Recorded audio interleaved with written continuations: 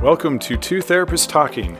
The hope for this podcast is to talk about important issues related to couples and individuals who are struggling in their lives with many different issues. I'm David Thompson, a marriage and family therapist. And I'm Sherry Christensen, marriage and family therapist. Please join us as we explore these issues together, and we hope you will learn and be enlightened along the way. Come find us at twotherapisttalking.com. If you like what you're hearing, please get on and rate us and subscribe to the podcast.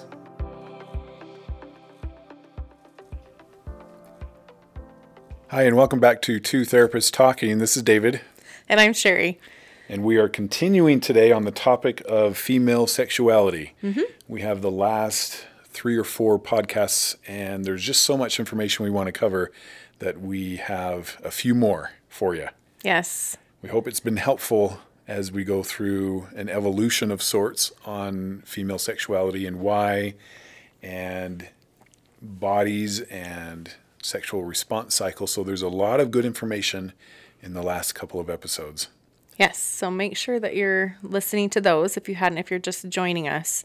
We're going to reference a few of them as we're continuing this process, but we just are faced with a lot of clients that are struggling with their sexuality, female clients that either have never had orgasm or have had trauma and are struggling with their sexuality, or have had betrayal, and so now how do I get back into that sexual space? There's just a lot of different reasons why women struggle with various aspects of their sexuality, and so we wanted to go through a lot of that, a lot of the history, the culture, what women are told and what women are taught, and just kind of go through a lot of these different things and how bodies are different and the sexual response cycle. So we've covered quite a bit of information. A lot. And it probably has brought you to a point of, okay, this is helpful information. Now, how do I sort of begin this process for myself of discovery? Yes. Kind of where does the rubber hit the road in a sense? Right. If you have a lot of issues with desire, if you have a lot of issues with being as sexual as you want to be or as you feel like you should be, this is kind of where that process starts. So how do I discover my sexuality now? And I think it's a good point to make. Good for you for even considering this, listening to this. I know sometimes there's a lot of fear around it when it's new. And so, the fact that you're here and listening, good for you. Yes, yes. We talk a lot about being honest, open, and willing. And I think this is about as honest, open, and willing as it gets. Yes, it's a very vulnerable space. Very, very vulnerable space to get to. So one of the things that we want to start with that we've mentioned in a few of the previous episodes is the permission to be sexual. Right. That you are a sexual being, that you can, I like how David put it a few minutes ago as we were talking this through, the honoring your body, honoring yourself as a sexual being, that you get to do that. And you get to have that, and that is not only a normal thing, but a celebrated thing. Right. And so a lot of women are struggling with this permission giving. So we want you to be able to come to a place where you enjoy your sexuality, where you appreciate your sexuality, where you want that for your life. And so what does that look like? How do you move through that? And hopefully with the last several episodes, there's been just the information and it's sort of been percolating as you've been thinking about that. But what can you do? One of the things we love, of course, is affirmations. So what are some of the affirmations that you can use in this setting? I think with affirmations, you always want to stay positive. Not something that you aren't or don't want, but something that you are and something that you do want. And I think in this case, an affirmation that says something like, I am a sexual being, or I am allowed to be sexual. I can find pleasure in sexuality. Anything that is going to be a little kind of uncomfortable to say. I mean, that's how you know you're on to a good affirmation. If you already believe it and it's easy to say, it's almost not the best affirmation. Yeah. And so I like that concept because then you can have progressive affirmations. Right. So maybe a progressive affirmation beyond I can be sexual or I can enjoy my sexuality is I enjoy my sexuality. I enjoy being sexual. I like it. And I choose is another powerful statement with affirmations, where I choose to be sexual. I choose to engage sexually. I choose to enjoy. I choose to enjoy. That's what I was going to say. I choose to enjoy my sexuality. And again, a little uncomfortable to start because it's a new concept that you probably have not found yourself saying in your head too many times yet or before. But you see how if this became a regular process, we always encourage affirmations often, daily. Yes. I will ask multiple for times multiple times a day. Yes. And the more you say this, the more you're giving yourself permission to consider it, to become this. And we're all just trying to become, right, this concept of 2.0. And our highest and best selves surely include healthy sexuality and connection. Yes. Healthy enjoyment of sexuality and connection as well. Yes. So additionally, with affirmations, journaling again is it's your therapy outside of therapy. So processing through what feels stuck, processing through even writing some of these affirmations and saying, okay, what feels scary about that? Or what feels like it's a struggle around that? Or what's still stuck? Looking for those things. And that might then lead you to additional therapy for maybe childhood sexual trauma or betrayal trauma, or even sexual trauma in your adult years or single years, things like that. It could lead you to therapy or journaling and processing around some of the other things that we've talked about, the cultural things, religious pressures on sexuality, and all of those different kinds of things that we've been talking about for a while. So journaling about those, where you are right now with that, what still feels stuck, what feels okay, and then if needed, getting additional help to work through those kinds of issues.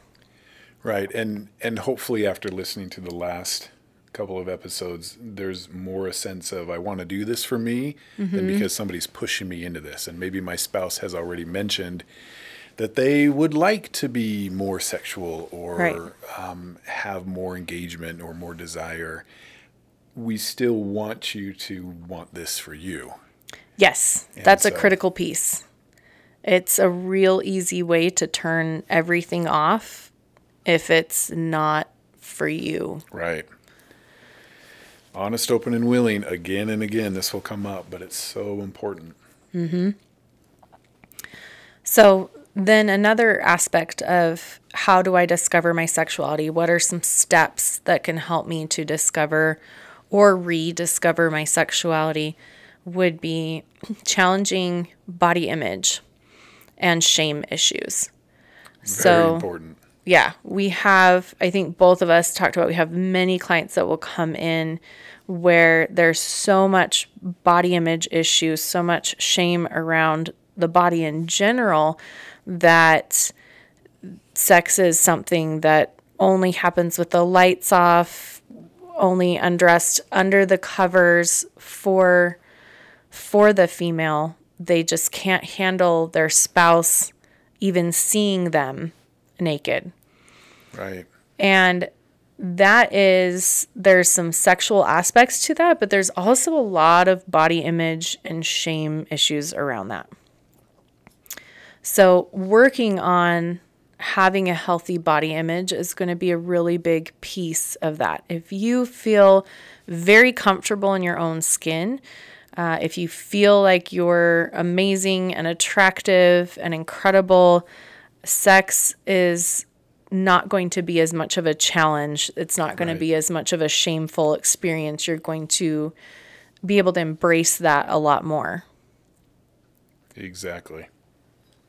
There are a lot of different tools and things that are out there to work on that. Again, that may be a therapy thing that is really helpful, but also journaling, reaching out to different groups. One of the groups that I like a lot is Beauty Redefined.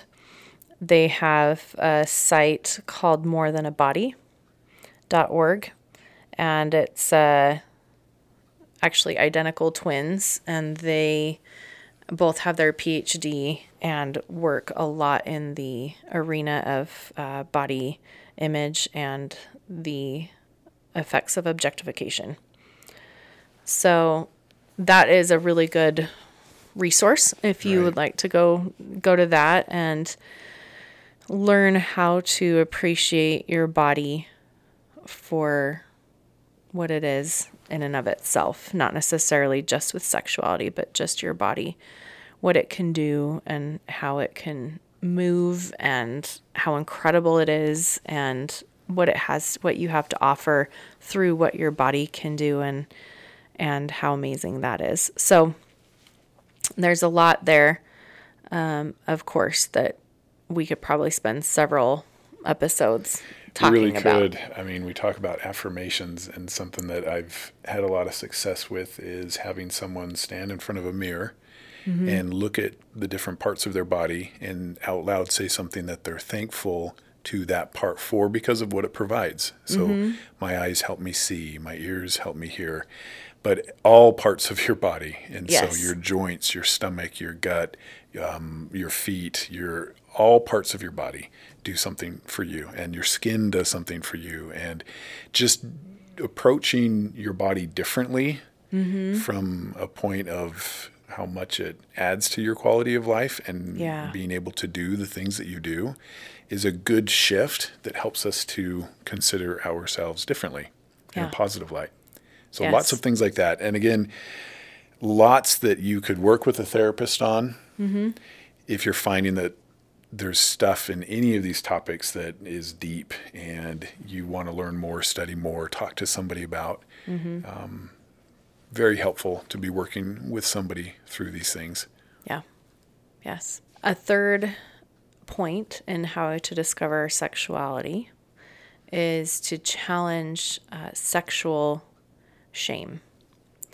So again, some of this goes back to previous episodes where we're talking about shame around the act of sex, shame around being a sexual being. There's a lot that can come up there. And I think a preferred approach maybe would be, instead of perhaps shaming yourself for anything sexually, perhaps you've been more sexual than you're supposed to be, or you've done marks, things. You've done things that you weren't supposed to do. Just like everything else in a therapy process, really try to frame this in terms of moving from less effective to more effective. And if your sexuality was not what you wanted it to be, it's still sexuality and it's still yours and it's not bad. And so we're just making it fit better. Yes. That's all. And it's the same with sexual addiction, for example. We're not trying to get rid of sexual feelings or desires. We're just trying to move it from less effective to more effective. Yeah. And it's a way to approach this again that is affirming and loving. And that's how we have to be when we're talking about something as sensitive as sexuality. We can't have criticism or judgment for ourselves around this. Yeah. And if you do have sexual shame around traumas or things like that have happened or come up, make sure that you reach out and get help and support for those. And even a lot of times I've had multiple clients that have come in with sexual shame around something they quote unquote did. And in the process of discovery and kind of understanding what was going on for them in that situation, it really came up that it was not a consensual thing. And that is sometimes a hard thing. That's hard for women sometimes to acknowledge that something like that has happened. And even that it's a thing and that it's happened to them. And so it's easier to take responsibility sometimes when there shouldn't be responsibility Right. taken there. And so making sure that you have been able to work through any of those things that have come up is really going to help in your sexual relationships and also your own relationship with yourself around your sexuality moving forward. So as you've worked through each of these things, and again, a lot of this is stuff that you will maybe consider doing in therapy or doing journaling, looking up information on body image and things like that, that can begin to develop in you this sexuality that complements your self-esteem, where your sexuality becomes this beautiful part of you and wonderful and fun and engaging part of you that you bring to yourself and also to relationships that you're in, where it just enhances who you are as a person. And that's really important. And again, that concept can sound very odd when it's something that has been seen as either bad on one end, you just don't do it at all, versus you're a slut or, a whore for having any type of sexuality. Right. So we're definitely kind of coming into this new space where you can love yourself, love your body, and love your sexuality, and have that be something fun that you can bring to your relationships with your significant other. So that's something we want to aspire to as you're going through this. So some other things that you can think about with how to discover your sexuality is to redevelop and rekindle this desire in your relationship. And there are several different aspects to developing or redeveloping desire for your spouse. And one of those is adding an element of fun and newness and excitement to the relationship, to the sexual relationship. And that can look like a lot of different things. That can look like maybe if you haven't ever used lingerie before, or different locations than you've been in before, different other, there's a lot of different ways to introduce just a newness or a new flavor to things, to spice things up, to have desire that increases between the two of you. Sometimes people get really uncertain about that and what is and what isn't okay. And what I will tell clients as a rule of thumb is, again, what feels comfortable, right? Not doing something that doesn't feel comfortable or safe, but also if the other person gets to be the other person in whatever is happening, that's another really good rule of thumb. If you start deciding to do role plays or things where the other person is not themselves anymore, then I think that's a really good line to be aware of. But you can explore and do fun things or things outside. I think a lot of people really enjoy the space of role play or different things like that, where it's within a good framework. And that may be something that is kind of fun or interesting to try. Also, if there's been a stretch where there's been a lack of desire, or it's been hard to get through an aroused space to orgasm and climax, one of the things that we've talked about before that we really recommend is sensate focus, which is something you can work through with your therapist to have the different levels, or you can even look it up yourself online and learn a little bit about that. And what it does is it takes sex off the table And that is usually a really big thing for women who have felt any kind of pressure or who have felt like there's been a duty around it. But it helps the couple to walk through these different steps of exploring and appreciating each other without sex being on the table, without it being like, this is the ultimate goal as we're just trying to hit orgasm here. And so it can really help to increase arousal, to help the couple to understand what the other person enjoys and likes, and it helps to develop this closer, more intimate, without sex relationship that leads to better sex in the long run. So there's several stages of that that culminate in being able to have sex. So you wouldn't have sex for a while you're doing this, like maybe several weeks as you're working through those steps and developing a more detailed understanding of your partner sexually, but without the sex component. Right. And there's also some really good things that will impact the sexuality that aren't directly sexual at all. Yes. Like more time to talk, more time spent in emotional connection, making that a priority, making walks or making date nights or going on drives or just checking in every single day, where it doesn't have to be long, but it's how are you really doing? Let's talk about that, so that you're feeling closer. The Yes. closer you feel, the more sex will be on the table.